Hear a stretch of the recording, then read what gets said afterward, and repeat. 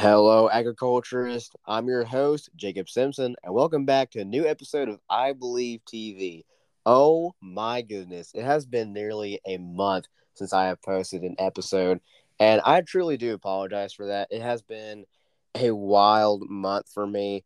Junior year is kicking my rear end. I did not realize how busy I would be with, FFA, football, student council, National Honor Society. Home life hasn't really been up to code either. I'm asking for prayers for my brother's girlfriend. She lives with us. She has stage 4 cancer, pretty serious stuff. She's on chemo. So I truly do apologize for everything that's going on. Regarding this podcast, please don't feel like I'm abandoning you guys. It's not the case. It's just life has gotten really busy for me. But besides that, I have really good news. This is the first episode since September. So I would like to introduce you guys to JT the Ag Guy. He is an officer of his home chapter from Iowa, and he has a really cool YouTube channel, which I highly suggest you guys listen to. So, JT, would you please introduce yourself to everybody on the show? Hi, everybody. My name is JT Thomas. I'm from the Independence FFA chapter from the Great Northeast District in Iowa. I'm currently serving as chapter president. I joined FFA back in 2020, which you can't believe that was almost 4 years ago. Jake, I hope the best for your brother's girlfriend and your in our family's prayers. And I completely understand what you're saying. Junior year kicked my butt when I got in there, but I'll tell you the senior year is a lot easier. Yeah, I could tell my buddy Brandon Hamilton. I met him at the Tulsa State Fair last week, and he's like, "Dude, I feel so bad for you. I love senior year." I'm like, I wish I could say the same thing, but I'm not a senior year. I'm a junior. But anyways, hey, I have a whole bunch of questions for you, and I'm super excited to be asking you these questions and get on the topic that you were asking me earlier. So, are you ready? Well, let's do it, Jake. Let's do it. All righty. First things first, what got you to join the FFA? So, I've heard some of the other stories you've had on your podcast, and it wasn't a bet with like a friend of mine or anything like that. But mine came from my dad. Ever since I was a young kid, he introduced me to tractors, combines, all that kind of stuff. Eventually, that kind of introduced the idea of FFA to me. And he always talked so highly about it all my life. So I thought, oh, I'll join FFA. The one thing I will say, though, is when I got into FFA, I didn't think it was what it was going to be. When I got into it, I thought it was just going to be tractors and combines and, everything about farming. But when I got into it, I really learned the leadership part of it, some giving speeches, stuff that I actually struggled with as a kid, because when I was younger, I was I wouldn't say closed off, but I like to mind my own business. I didn't really like to reach out and talk to people. And somehow FFA has changed it to where I like to talk to people. I like to chit chat a lot. So it came from dad mostly. He talked about it so highly all of his life. It made me say, hey, I want to be a FFA. And the other thing that kind of got me into it was Farm Safety Day. It's an event we hold with other FFA chapters and the county extension out here in Iowa. And basically, it's just we teach kids how to be safe on a farm. And when I was in third and fourth grade, I believe, if I remember correctly, we went out to Farm Safety Day, and it was a blast for me because there's everything about tractors, combines, how to be safe on the farm. But the kids there also talked about FFA. So I actually get to host it now and help run it. So whenever we have downtime with the kids, when we're teaching them about Farm Safety Day, we try to bring up the subject of FFA, because for me and a couple of my buddies in there, that's how we also got into it. So there's kind of two paths that really made me want to be in it. But yeah. Way to advocate, man. I like that. So, whenever you were younger, what did that Ag Safety Day look like? So it's changed a little bit over the years. What it looked like mostly when I grew up is you had grain safety. So they would talk about how to be safe around elevators, gravity wagons, basically don't fall in or you could get sucked into the grain and turns into a bad situation. The other thing they had was just tractor safety. And this is where my group covers. But now we do tractor and combine safety because we always had so much time left. Then there was electrical safety. They would have like a little mini setup. And the guy basically had the wires on the like little, I guess, setup are live. And he had different points of interest he would point to. And he would basically, he had this long rod that would conduct the metal. And basically, it would create a spark. And he would show you, okay, well, if a tractor hits a power line, this is what's going to happen. Or if you touch a power line, this is what could happen.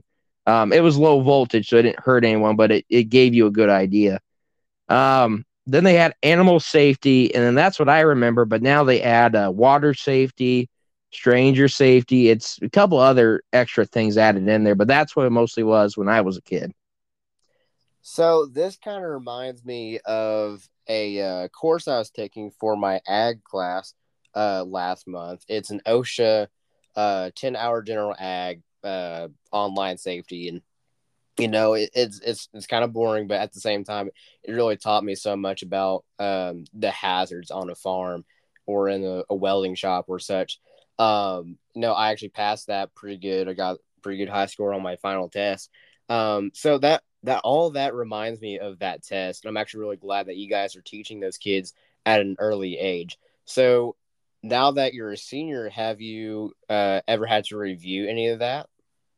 For the most part, our team has been doing it for such a long time.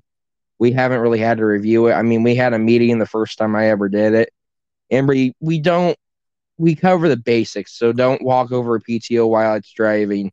The county extension we're very fortunate to work with has some good examples. They have an auger that like part of it, it's not a long auger, but it's just like a little short, maybe 3 foot long auger. Has a little cutout at the top for a door, and we have a fake rubber handle stick up in there and show kids, okay, they can drag your arm up into it. For combine safety, it was same thing. Stay away from belts. Um, Stay away from the PTO shaft on the front. But for the most part, it's really basic, easy stuff that it doesn't take a lot to remember.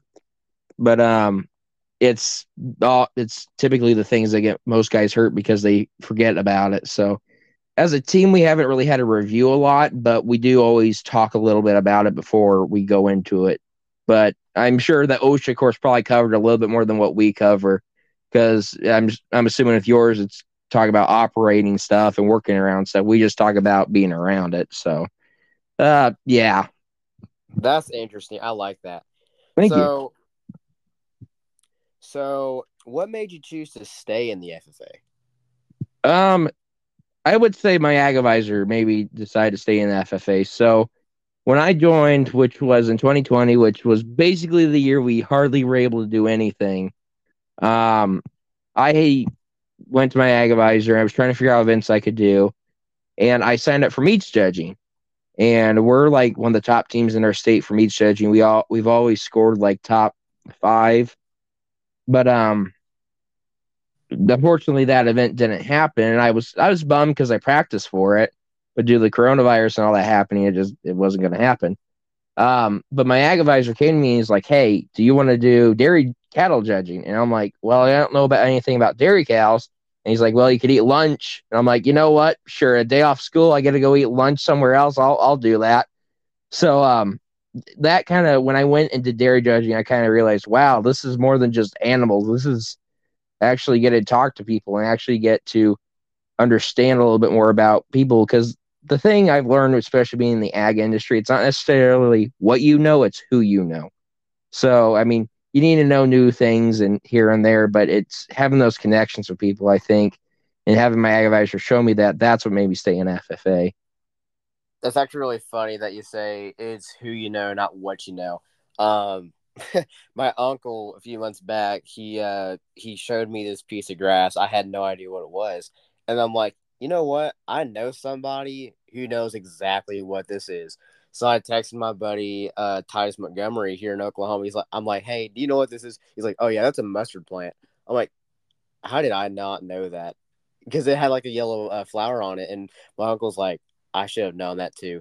But hey, it's who you know. It's not what you know. And sometimes who you know can teach you all the things that you need to know. That's awesome. Exactly. Yeah, thanks. Yeah, you're absolutely right. Yeah, I wouldn't have guessed a mustard seed either. I don't even know what a mustard seed looks like or a mustard plant looks like. But yeah, I absolutely, that's a great example of that. I thought it was pretty funny at the moment, but hey, at Yeah. least the more you know, I guess. So, what's your favorite part of the FFA? Oh boy, here that's a tough question. There's a lot of parts I like about FFA. I would say my favorite part is probably the members and getting to meet people. This past year, I was blessed with the opportunity to get to go to WLC. Shout out to all the fire starters out there or the igniters. You know, it's a little joke we had in our group, but yeah, I got to go WLC and getting to make those connections. Braden, actually, the guy who introduced me to you and you to me. I met him there, and I got to get to know him really well. And getting those opportunities to get to talk to different people from different chapters, seeing how they operate things, seeing how ag is different in their communities, getting to get those experiences. It's one of my favorite parts about FFA because I've lived in Iowa all my life. I've the only time I've been outside of the Midwest really is when I went to WLC. Besides that, I've been inside the Midwest all my life. So getting those opportunities to talk to other people is very interesting, and it gives you a lot of understanding of how vast FFA is and how many people are actually a part of it and like how great of a community it is. And that's what I'm trying to get into people's minds, with this podcast. Cool thing about this is that I get to talk to people from all over the country, and the farthest I've ever gone to talk to somebody was Hawaii. Now, think about agriculture in Hawaii. You're thinking about coconuts and pineapples. No, it's not all about that. They actually have some of the same techniques that we use here in mainland United States. And I feel like it's pretty interesting how different areas of the world cultivate their own crops or use metallurgy to better use agriculture to their better benefit. And I feel like that, if we can understand each other a little bit better, we could make the world a little bit better of a place. And I feel like it's really cool how the FFA really starts where it is with us kids. Us kids in the FFA are really the world changers here in this stance because we have no idea what's going to happen 5 years, 10 years, 100 years from now. It really depends on us because we're the most, I guess you could say, understood generation and the most advanced generation yet to come. 100%. And kind of, I've been listening to your podcast a little bit here and there, and it's really interesting. But bringing up different abilities to talk to people. One thing I learned from your podcast was Cajun. So I can't remember who it was, but it was I think it was a state officer from Louisiana. You guys were talking about Cajun, and apparently it's a culture, and I did not know that. I've always thought my entire life Cajun was a seasoning. That was it. I've always thought it was just a seasoning people in the southern states use, and that's all I ever thought of it. I did not know it was connected to people in France. I didn't know all of that. That was something that blew my mind. So Yes, Jillian Lance. She was the one talking about Cajun culture. I remember that. So a cool thing. I actually dug deeper into that, and the reason why they have Cajuns is France back then they gave the choice to prisoners to move here to America with somebody I'm not going to mention about because I don't believe in that stuff. But that was their way to get out of prison and have a free life in that territory, the Louisiana territory. And I feel like that was pretty cool to learn about because Louisiana, Orleans was under French occupation until 1803 when we bought it by the French. When Thomas Jefferson made the Louisiana Purchase. So that's really cool and interesting in my eyes, at least. yeah, that is really interesting. See, that's what I'm talking about. It's just I've learned a lot from just you doing this, and it's cool that kids like you and me have the ability to teach and educate people on subjects as Cajun is not a seasoning. It's actually more than that. So yeah. Yeah, I like geography. I guess you could say I'm a pretty good nerd at it. I learn random facts about places and people and what they like, what they talk about, how they speak. I love geography. It's one of my favorite subjects besides history. But yeah, back to my questions. This one's the hardest to answer because people don't like it. What is your least favorite thing about the FFA? Oh boy. Okay. So, um, there's not necessarily a part of FFA I dislike, but I guess it was something Braden was talking about when he was on your podcast. Was it's the whole entire people think FFA is just farmers. It's a stigma. Oh, it's just farmers and that's it. Um, I know when I first got into it, that's all I thought about it. And I could not believe when I actually got into it, like how wrong I was about it. I was like, wow, this is more than just farmers. It's people from urban areas, from cities, from different parts of our country. That's, I guess, the stigma is the thing I don't like the most because it's just people assume things. And don't get me wrong, FFA has a deep rooted history in farming, but if we just stuck with farming, we wouldn't go anywhere. We have to look into agriculture as a whole entire organization because that's everything from farming to processing people's foods to processing people's clothes to doing different things to make sure the final product gets to the consumer. So I would say the stigma is my least favorite. But besides that, everything else I love about FFA. I like that answer because I forgot who said it, but the FFA is somewhat turning away from the general idea of agriculture, and it's becoming more of a leadership based organization. Now, don't get me wrong, leadership is very important in today's world. If you look at our own government, um, I don't like getting political at all, but yeah, I'm going to leave it right there. It's very important for us kids to learn about leadership whenever possible. But the FFA is kind of turning away from the general idea of agriculture. You know, that's why they started it in 1928. Um, and I feel like we should really get back into it more. That we should, because it's foundational. It's foundational skills, and those skills are what has kept us alive for the last, I don't know, 5,000 years of Yeah. human history. Farming is just, I feel like it's more important than leadership, if I'm going to say so myself.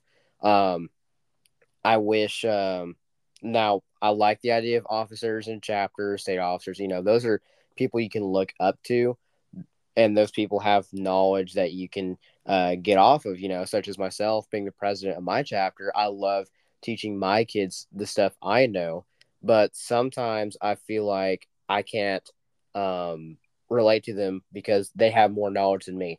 And, you know, they're going to be like, oh my gosh, he doesn't know what he's talking about.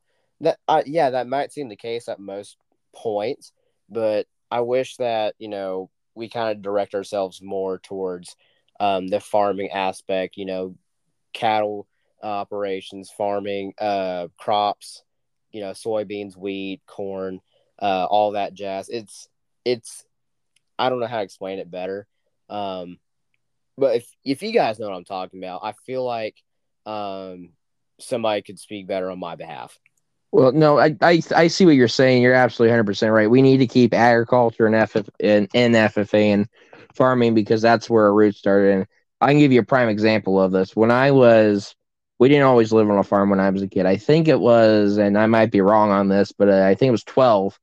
I was 12 years old when we actually moved to a farm. And the last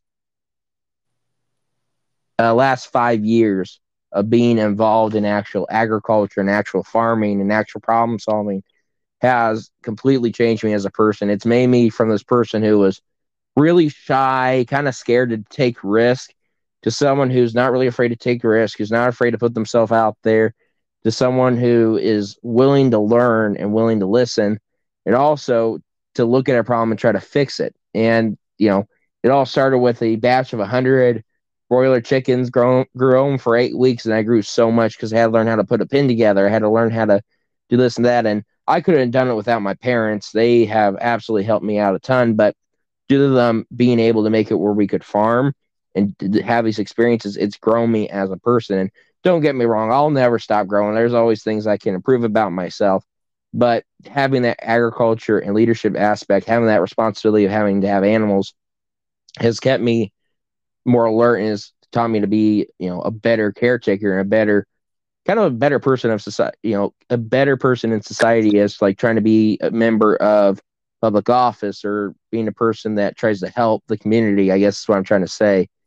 Um, and that it's all happened because of agriculture and FFA. And eventually, I've gotten to the point where I have my own custom harvesting business too, that where I go around and I custom harvest for guys. So it's having that farming agriculture aspect in there gives you a sense of responsibility and a sense of belonging, I would say. So I 100% agree with you. We can't get it completely knocked out. We have to keep it in there if we want to keep the organization with the same idea and basic principles.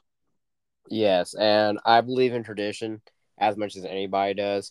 Um, I wish that this exact same foundationals that were implemented in 1928 were still with us today. But I like change to an extent.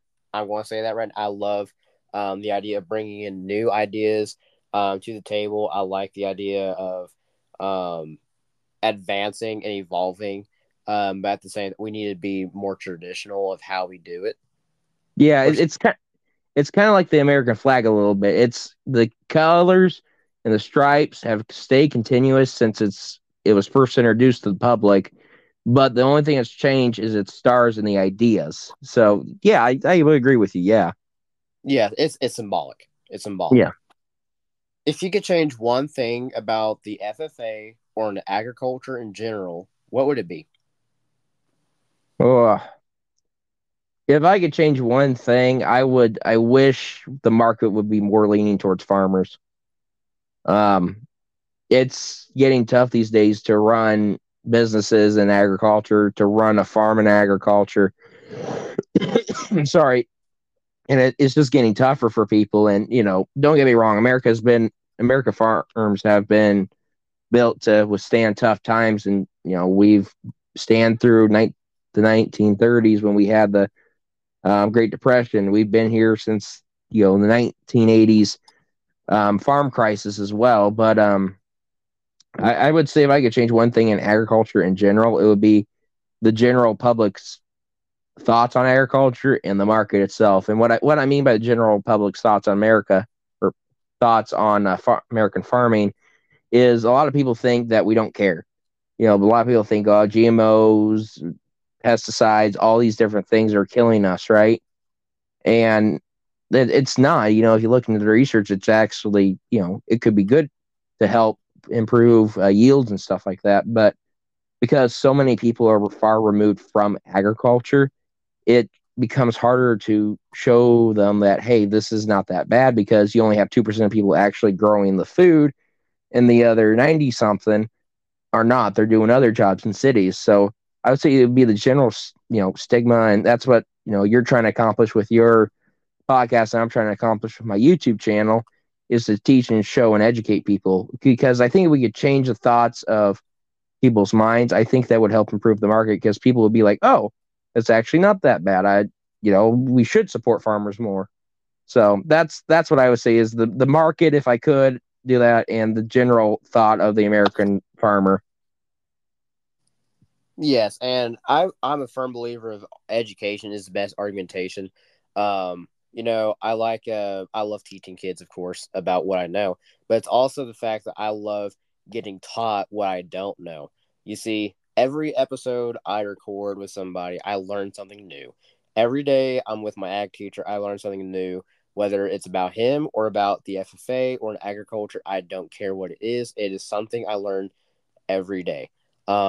Now people, of course, have gone away from their family farms. I think it was, oh man, I think it was 100 years ago. It's like 75% of American families were on farms. I Yep. forget the statistics, but think about then and then look at now. 75 compared to 2%. Um, Now, I understand that with more job opportunities, and of course, we had two world wars back then. It really changes the lives of people and how they want to pursue life that they want. It's not always going to be um, leisure and paradise.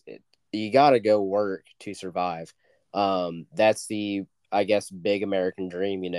Have a family, own a nice house, a nice car, have a nice job, but sometimes you got to really get your hands dirty to survive.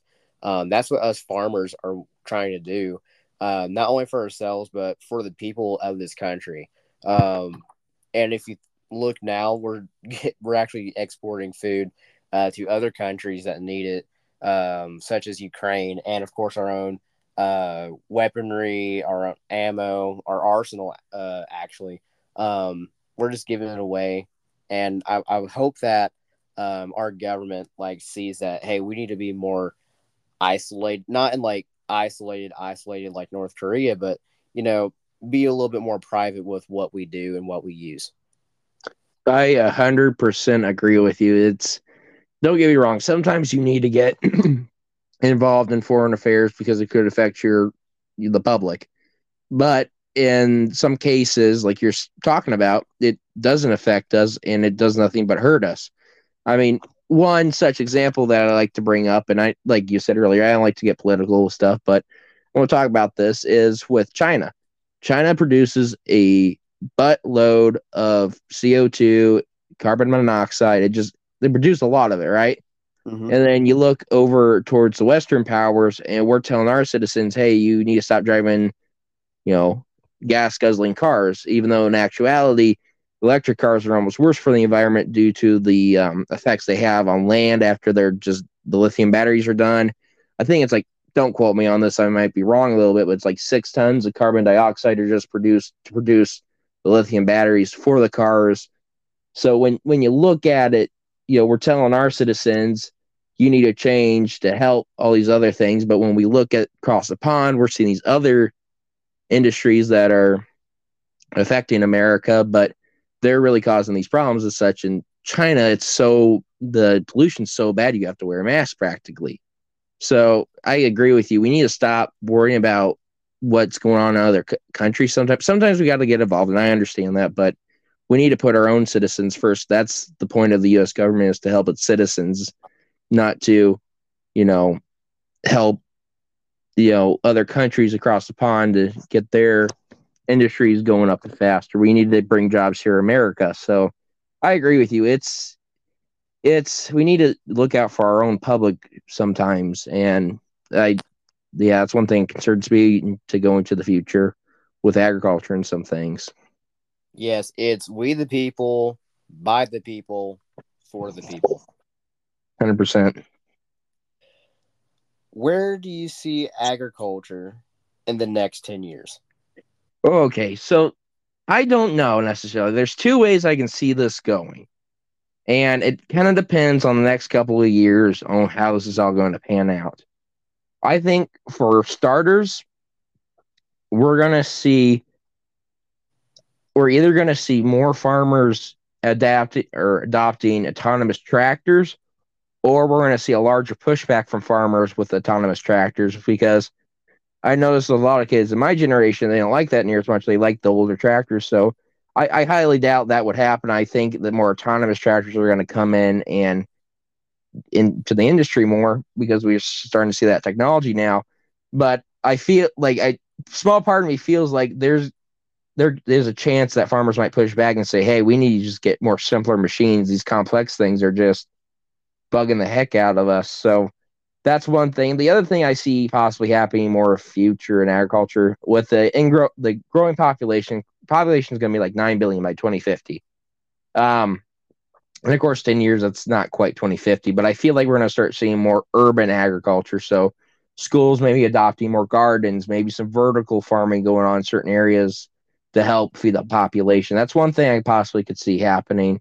But as like in agriculture, soybeans, corn and wheat, I think it's either going to be, there's going to be a large push towards autonomous vehicles, or there might be a large pushback against them. But it's most likely going to be more autonomous because it's more precise and we can grow more food for people. But that's what I would say. I agree. I do. But at the same time, I believe in power of the people. I refuse to go to the self checkout at Walmart. Yeah, Simply because I want people to have the opportunity to, see people while working and actually earn their income. I hate it when people go to the self checkout at any store. I feel like the self checkout, it's a good idea. It's a good concept, and it saves money for businesses having to cut down on labor costs. But at the same time, it's not giving jobs to those who need it. And like you just said, it's going to be more autonomous, or maybe a pushback. But really, those people who have knowledge about agriculture should really go into agriculture and actually take up those jobs instead of letting robots take over. Um, Yeah.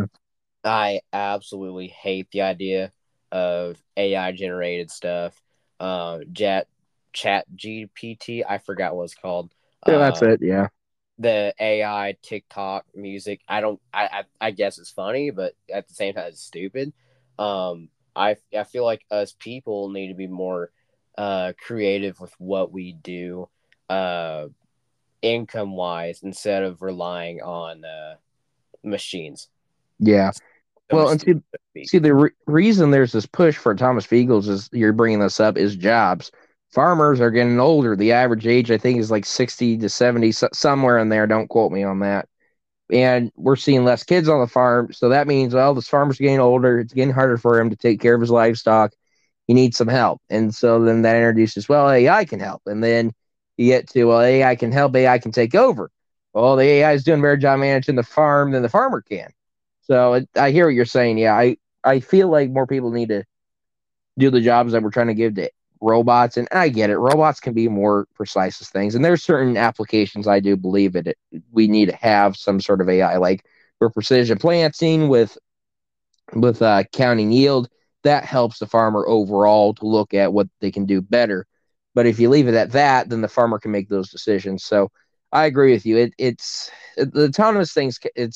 It's cool. Don't get me wrong, but I agree with you. I wish we would go back more towards just people doing robots jobs. Yes. So, what is your plan for after high school, if you have one? Oh, okay. So the thing I'm thinking of doing right now is going into ag business. There's a local community college near where I live, and I'm thinking about going there for 2 years. And then if I can get a job after that as like a marketing or analytics specialist, then great. If I can't, then I guess I'll have to go to a bigger college for 2 more years. I'm not really keen on having to do that because I don't want to have to pour a lot of money into college because I like to eventually have my own farm and actually have acres to run and actually get to have my own crops to harvest and do that kind of thing. But if I'm in debt to the bank, then that becomes a problem. So it's that's the plan. But as I always like to say, my plan's probably a lot different than what God's plan is. So we'll see what actually pans out in the next couple of years. But that's what I'm thinking. If all else fails, then maybe I'll drive trucks. But yeah. I actually have huge respect for truck drivers. Every time I'm on the road, so my town actually has one of the major highways, Highway 75, interstate, runs all the way through Tulsa. Tulsa connects to the Route 66. My highway goes up to Kansas, and I think it runs through, I think, North Dakota. It's a major road, the one I live on, and every time I'm on that road, I'm always looking for truck drivers, and I do that little horn thing, the toot toot, Oh and yeah. I get it every single time. I love truck drivers for that, and I have a huge respect for them because they're sacrificing themselves from their families and their time, because driving a truck for hours on end can get really boring unless you're like me and like to have 19-hour playlists of music, or maybe like a little cabin buddy, like a dog, cat, or maybe a monkey. I feel like they are underappreciated. And, I agree. a little thing like a toot toot out of your car window can brighten up their day. I absolutely 100% agree with you. And I saw something the other day. This driver was just completely being, I don't know if they weren't paying attention or they just didn't care. They were just being reckless around these truck drivers. And it's like these guys have these huge loads they have to take down the road. If it doesn't get to its location, then it's, well, why didn't it get to its location? And even if like even if like a car driver causes the accident, they're probably going to be blamed with it because they have the big truck. So yeah, I 100% agree with you. I have a lot of respect for those guys. I have a friend who is a truck driver. He drives excuse me, a truck for K Manufacturing out here near, I think it's Cedar Falls. They create these big tanks for diesel and gas. But yeah, I agree with you. I have a lot of respect for those guys. So I want to know about your SAEs, your CDEs, and your LDEs. For those who don't know, an SAE is a supervised agricultural experience, a CDE is a career development event, and an LDE is a leadership development event. Okay, do you want me to start with CDEs? Whatever you want. Okay, so I've done dairy cattle judging and dairy foods judging, which I did those on separate years because they fall in the same event. Then I did meats judging, horticulture, floriculture, um, animal judging. I think I did 1 year. Soils judging. I did 1 year. Poultry judging. I did one other, but I can't remember it off the top of my head. Yeah, I've done that. Then my SAE is custom harvesting and showing animals at the local fair. Um, we just raise animals for local fair. We don't show professionally, as I like to say. We have them as freezer fillers, or we'll sell some of the meat to people who want some meat. And then let's see, my LDEs, leadership development events. So for the last 3 years, I've done extemporaneous speaking. I was the champion last year at my district. Shout out to the Northeast District of Iowa. Um, Now with LDs, I last 2 years and this year, I've helped with Ag CSI. For those of you who don't know what Ag CSI is, it's basically an event where kids can, in seventh and eighth grade, because they don't really have a lot of opportunities in FFA to get to go to events, they get to go to a leadership development event, and they get to present a project. So they give them a couple options, and it's figuring out how to grow food somewhere. So I think if I remember correctly, last year was how to grow food in the desert or how to grow food on Mars. And they chose how to grow food on Mars. So they had to figure out, how do you get the food and yourselves there? How are you going to set up the base? What's the base going to look like? Um, the way we do it is they make a 3D model, which these guys made a killer 3D model.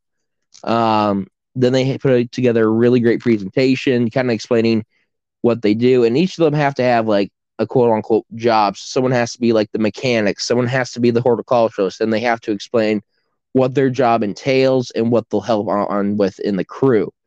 And then once they're done presenting all of that, then they have to answer questions from the judges.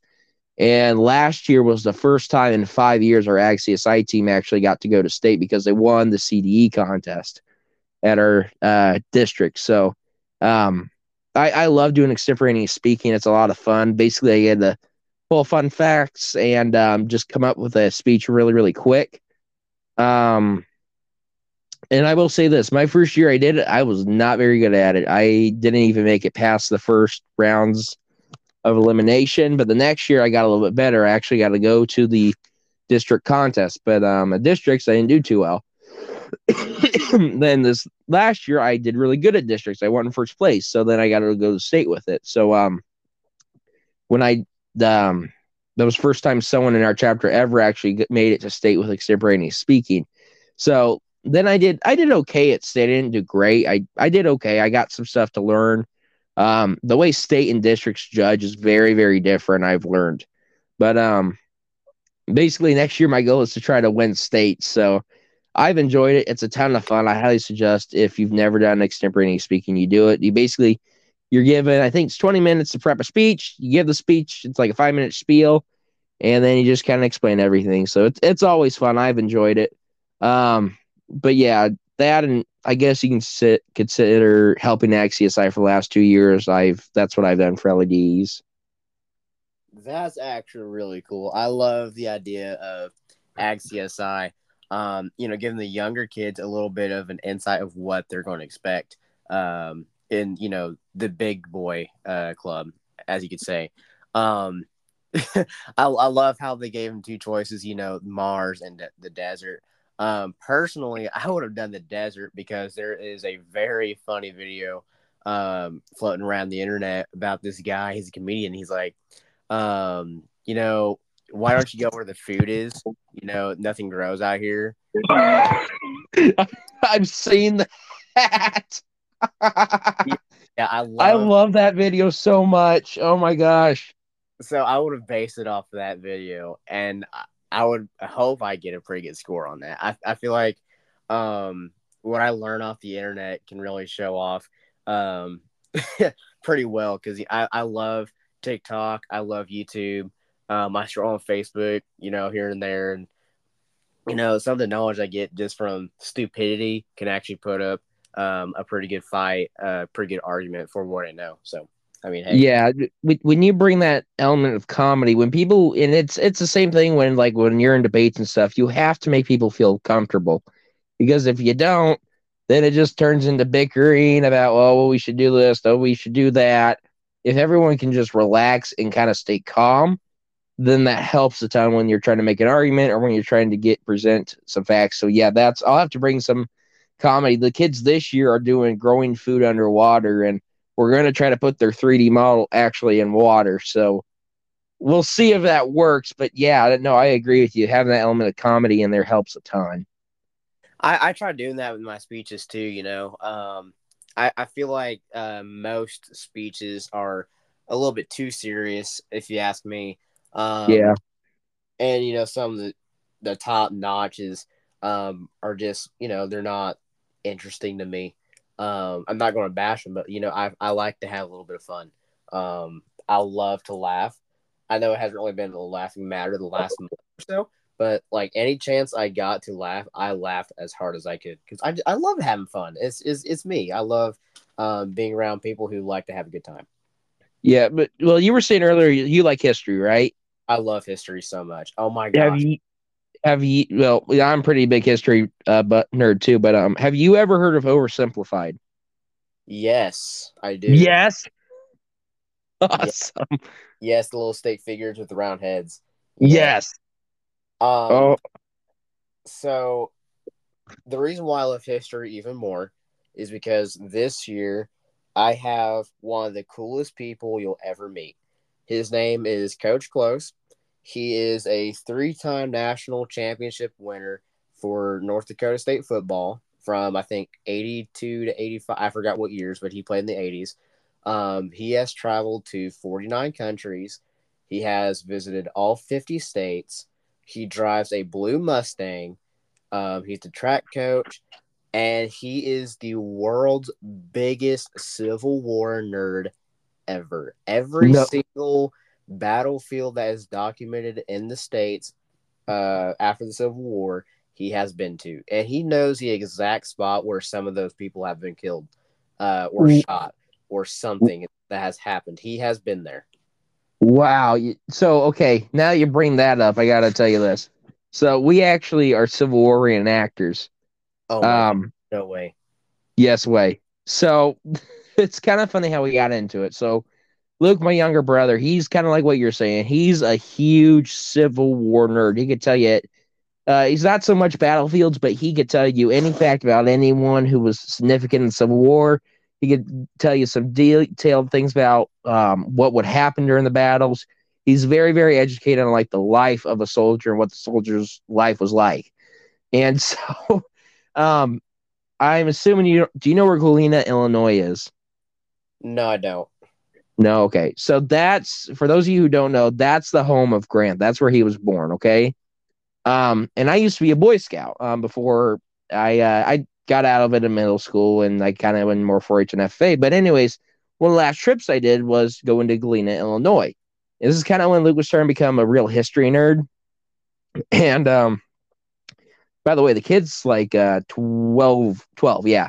And basically, we went to the Civil War enactment and we're like, whoa, that's cool. And he's like, wow, that's really cool. So we went back the next year to go see it again and he was wearing a Civil War, like a Halloween Civil War costume. It wasn't authentic by any means, but he was wearing it to this event, and he was having a fun time. And one of the guys actually gave him a real coat. They gave him a real hat, like what the soldiers would have wore.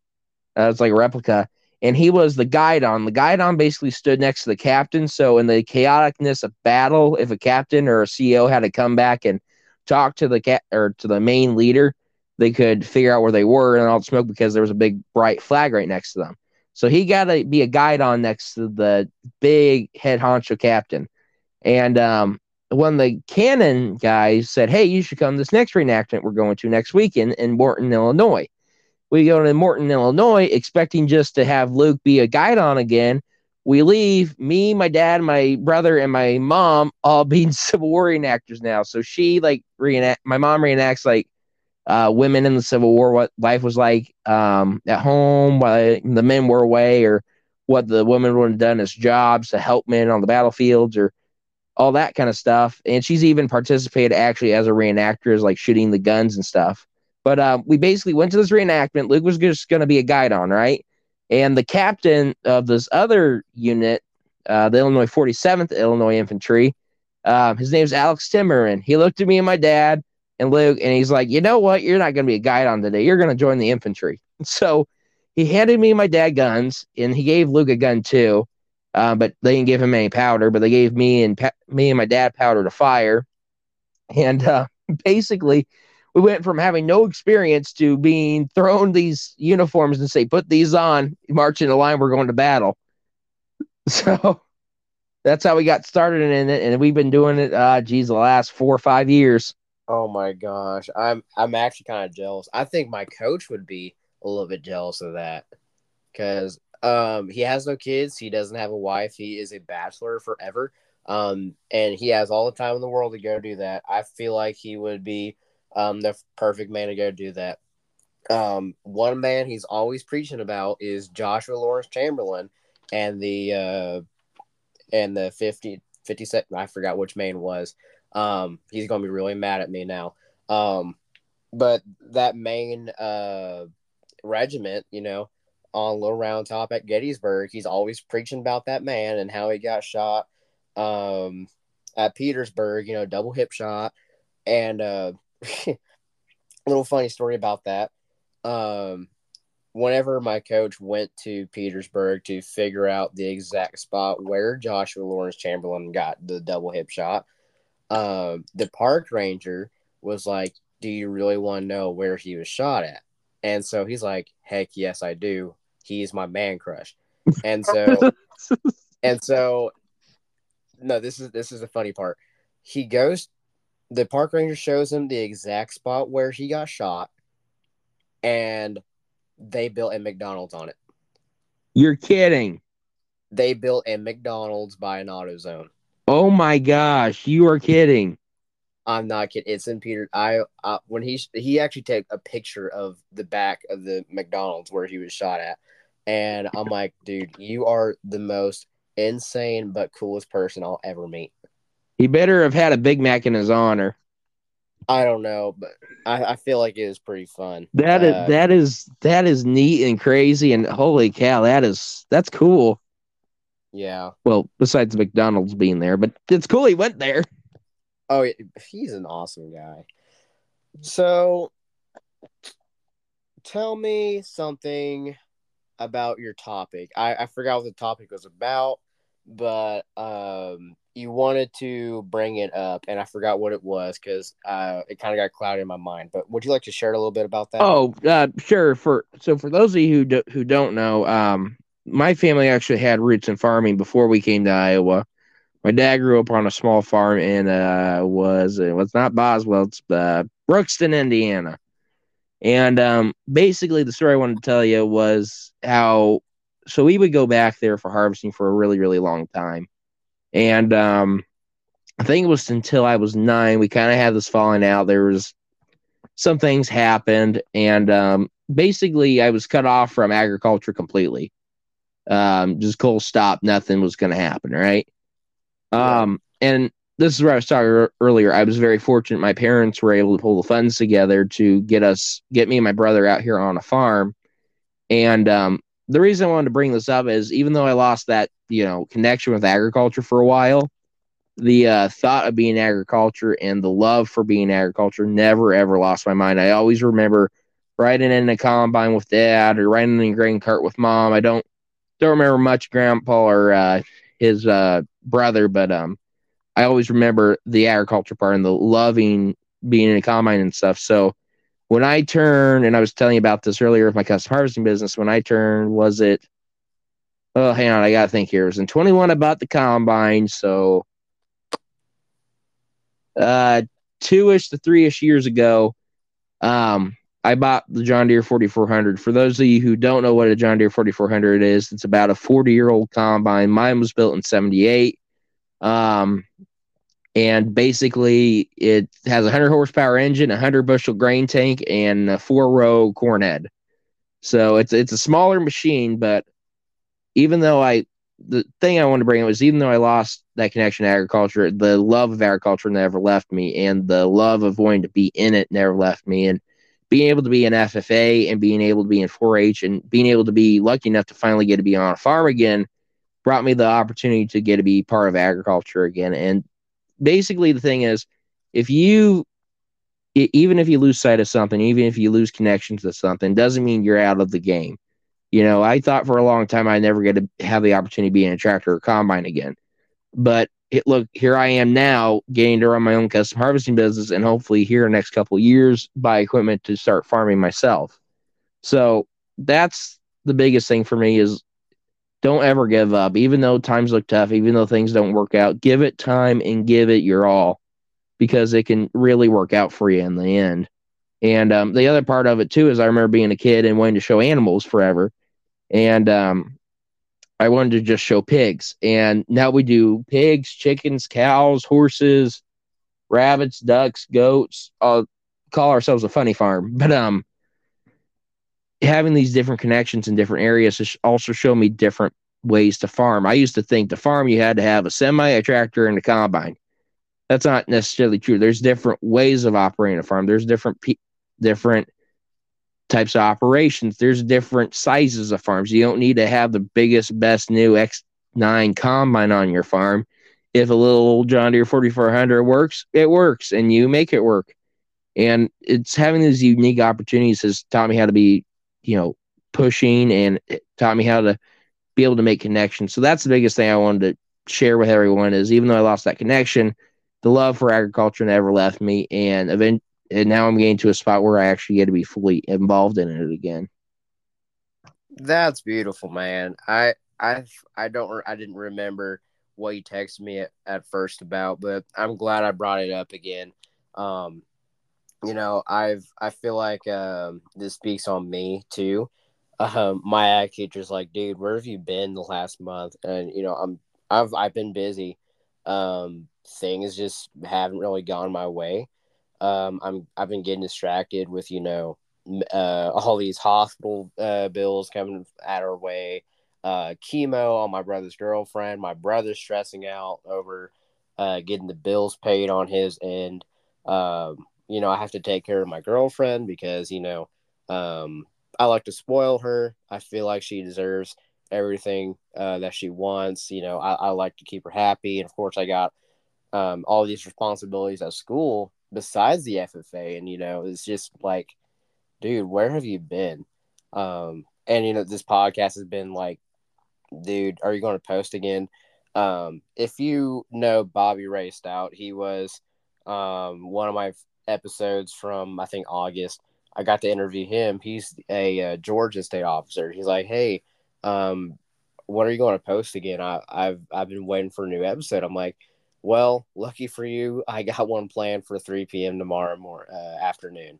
And he's like, heck yeah, I can't wait. So, that connection I've lost because of everything that's been going on in my life the last month. It never like occurred to me until now that I really do miss it. I missed everything because of my own stress, my own problems.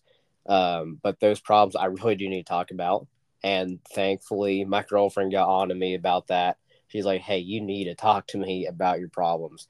Well, I can't read your mind, dude. You have to talk to me. I'm like, okay, then. So, yeah, I'm really glad that you brought up that those connections to ag that you lost, you never actually lost. You just had to come back to it one way or another. Yeah, and like I said, don't ever lose hope, or things happen, and they happen sometimes slower than you would like or faster than you like. So enjoy the moments while you can, but also don't rush it. And Of course. and I hope everything goes well with your brother. And like I said, she will, or your brother's girlfriend. I hope everything goes well with her, and she'll be in our prayers. But I'm sure everything will. And that's the thing I've learned the most is everything happens at its own pace, and being able to learn how to look at something and just give up, and learning how to cope and work with things. Because there was last year when I was posting on the YouTube channel, there was a month or two I lost basically all the time, and I didn't post a video for a month, and I hardly recorded anything. So I get what you're saying. It gets tough sometimes, but you got this, man, and don't ever give up hope. You're doing a good job. It's just sometimes life gets crazy and life gets out of control, and but always learning how to cope with it and learning how to work around it. That's the thing I've learned the most from agriculture, and that's the thing I'm the most grateful for. Oh yeah, and hey, I appreciate it, man. I really do. I truly do. Anytime. Away from the sappiness, I got some fun questions because I'm just a really fun guy, as to say so myself. I want to know your funniest FFA moment or moments. Oh boy, I got a couple. You want to hear them? Heck yeah, I do. Okay, so starting with one of the most recent ones, I was at the Iowa State Fair. I was helping usher. By the way, for those of you who don't know what ushering is, well, ushering is you get to help usher at the state fair. You get to help people get to their seats, and you basically help enforce some of the rules. Great, Sidebar, great. sidebar. Did you get to meet Trey Voller? Yeah, I think so. Yes. Yes, he was I think episode 11. So Yeah. yeah, I'm gonna bring that up. Yeah, he was a super nice guy. Um, but anyways,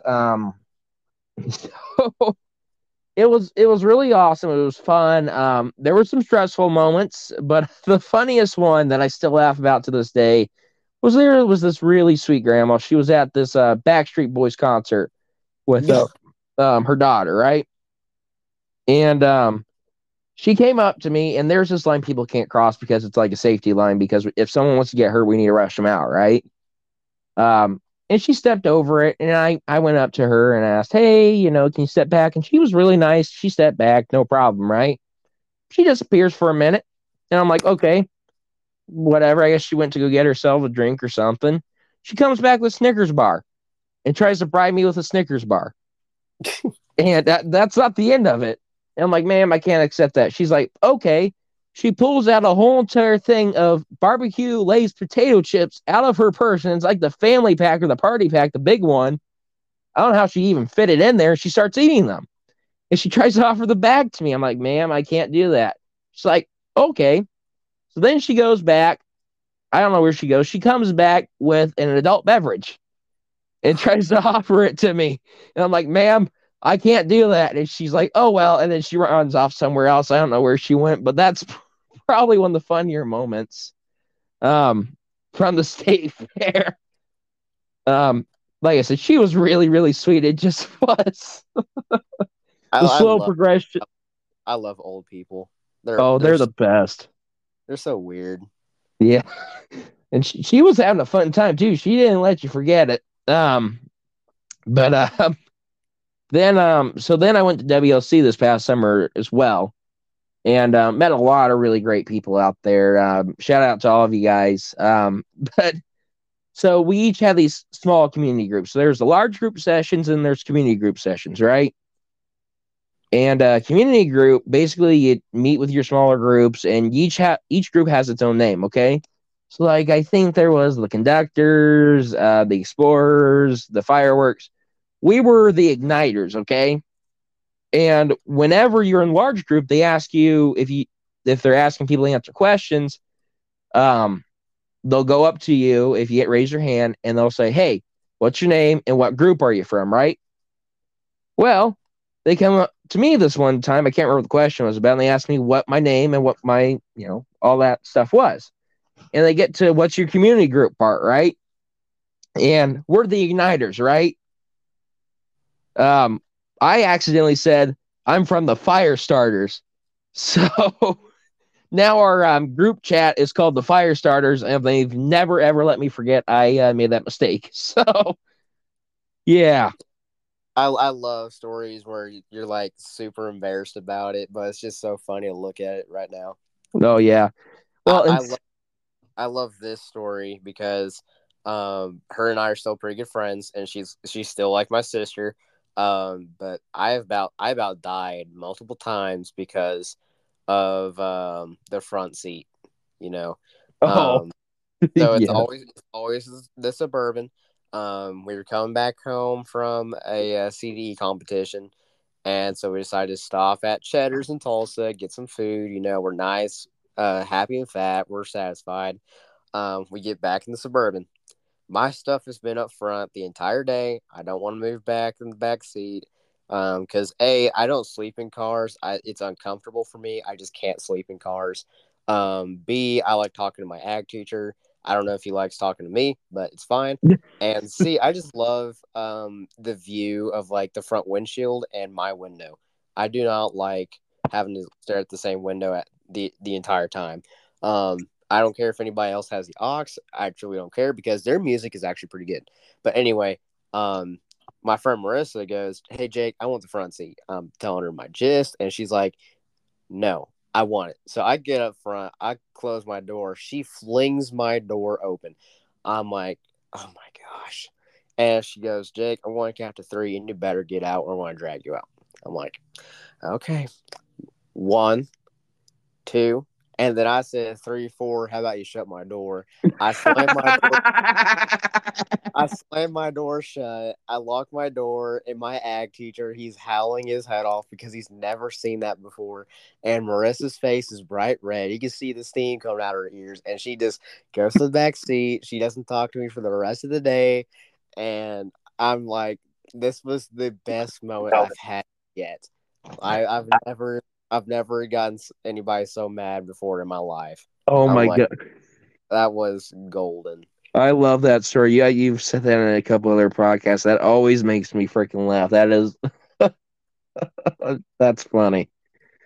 Uh It's funnier in person though. right, but it's still funny. Um I do got one more if you want, well, two more if you want to hear them. Let's Um go. Go one more. one more? Okay. So when I first joined FFA, I was on what was it? It was, yeah, my late freshman year. So yeah, end of freshman year, early sophomore year, I became sentinel of our chapter. Okay, and we take a chapter, or we always had a chapter officer bonding, right? So Mm-hmm. I guess an officer tree is a better way to describe it.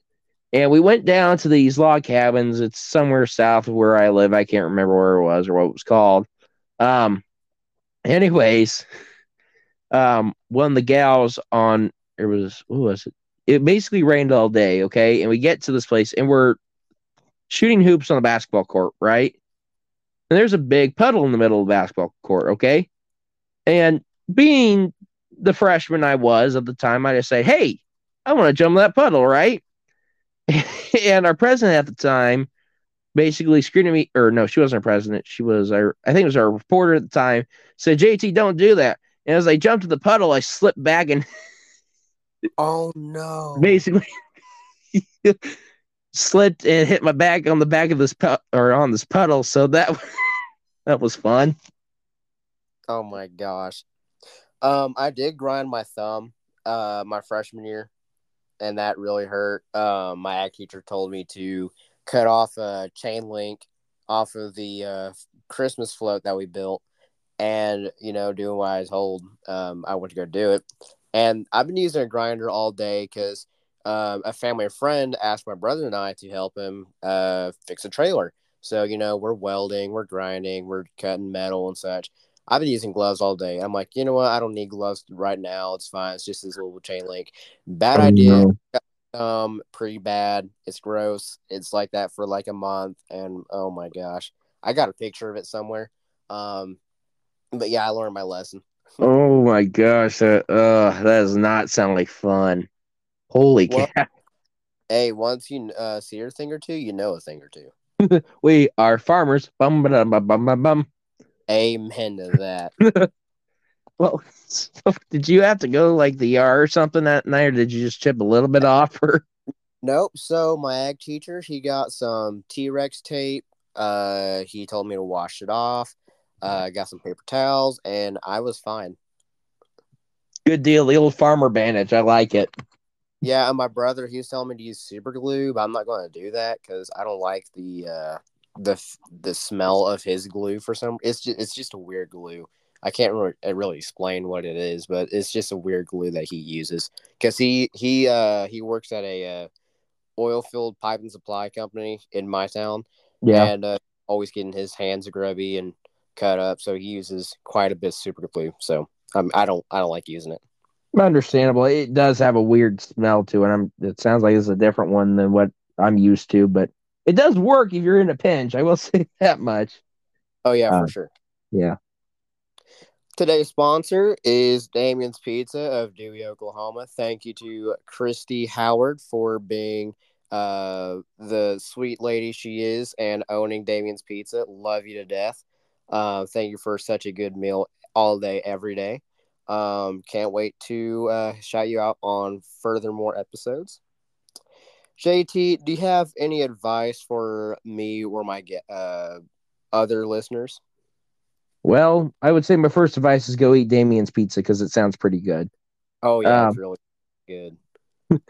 I would say my other advice for future FFA members, non FFA members, whatever you're doing in life, don't ever give up hope. If you want something bad enough, keep working at it day in and day out. I know some days things might seem gray, it might not seem like it's all going to work out, but trust me, it works out. God has a plan for you, and things eventually do work out. Just give things time. And yeah, Yeah, God has a plan for you no matter what. Sometimes you just gotta trust the process. I've had to trust the process for God knows how long, and it paid off. I'll tell you that it's really paid off. yeah. It that Do you I have any agree. I Do you have any agree with you. Do you have any questions for me? Well, I would say I was going to ask you something I forgot. What's the most interesting thing you've ever learned from an FFA member? From an FFA member? Hmm. What's something good that I've learned from an FFA in my chapter or like um anybody? Anything, anything and anywhere.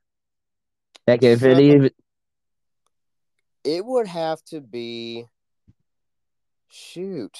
There's just so many good ones. I'm going to give her another shout out. Jocelyn James. She is the LATA FFA president. She is from down south Oklahoma. Um, she has taught me the importance of water conservation in my state, and both of us are Native Americans, and that bill that she made, well, I wouldn't say made, but I don't know how to explain it. I'm not in the proposed? proposed, yes, to legislator back in I think June or July, during the Capitol camp. It really opened up my eyes to see like, hey, we should really be more careful on who we give our water to and how we use it. Because at that same time, my county was under water restrictions because we haven't had rain in months. It was close to 2 years since we have any rain, and our lake levels are back up to normal, but we still got to be a little bit careful now. Water restrictions are up; they're lifted, but still, it's a little bit um, rocky to even use our water anymore. But that bill that she proposed like opened up my eyes, and I actually dug deeper into it because I'm interested in what I'm being told, and I'm interested in what I have to know, not only for myself but for the people in my community. It's water is the basic need for life besides shelter and air. and a food source. It's something that everything that is alive needs, and I feel like I feel like what she has taught me then has really like affected me more on how I use my water. Yeah. I think you've spoke about her before in the other episodes, but yeah, that's it's something I've never even thought of. Which it's interesting how much water conservation affects people, and which I've never had to worry about too much here in Iowa. We're almost a little too wet sometimes, but yeah, that's I've never even thought about that till I started hearing your podcast. And again, that's one of those things where I was like, wow, I never even thought about that before. I didn't even know that. It's kind of like occasion's not a season in anymore. Oh, okay, I didn't know that. But yeah, Yeah, we had a pretty good storm the other night, but that was probably like a good 3 hour storm. It went by pretty quick, and now all that water's gone. right. So it's really bad up here in Oklahoma. Yeah, I feel bad for you guys. If I could, I would send some of the rain we're gaining right now to you, but I don't think that works like that. Do you have any more questions for me? Well, can we meet up at National Convention? Can we take a video together? Would you mind that for the YouTube channel? Of course, dude. I'm actually super excited for nationals this year. I have a whole bunch of people who are on my list to meet. Several state officer teams: Nevada, Utah, Oregon, Hawaii, um, Montana. I think I've already mentioned them. Georgia, even my own state officer team, Oklahoma. I am super excited to see everybody. My guests on the show, my listeners of the show. I just can't wait to see everybody's beautiful face at the Sea of Blue in Indianapolis in I think 3 weeks now. Yeah, Yep. It's going to be a lifetime event for me. I've never been that far away from home, and I feel like it's going to be wide eye opening. I just can't wait. Okay, so a little bit of advice I want to give to you as someone who's went to National Convention before. No matter how expensive the food is outside or inside Convention Hall, do not go through the Culver's line like 15 times, okay? I Uh, uh I was short on cash one year, or I didn't feel like paying $15 for a chicken basket, and I went through the Culver's line a little too much, and I didn't feel good the greatest that night. So yeah. well, I that's one thing I like about traveling. I like to try out new places. So Culver's is on top of my list to try out because Oh, we don't have that's one enough. oh my God, you don't have those up out there, do you? Nope. But hey, we got Brahms, we got Sonic, Sonic's good. we got Canes. So. Yeah. Any more questions for me? Um, what's your plans after you get out of FFA and all this? um, well, I wouldn't say getting out of it yet. I plan on running for state office as the Oklahoma FFA state secretary.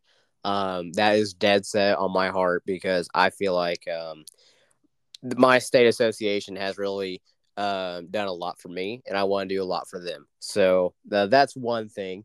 And also, the perk of being an officer for the state of Oklahoma, you can go to Oklahoma State your freshman year as a state officer. And then if you get elected state president, you're a sophomore at Oklahoma State.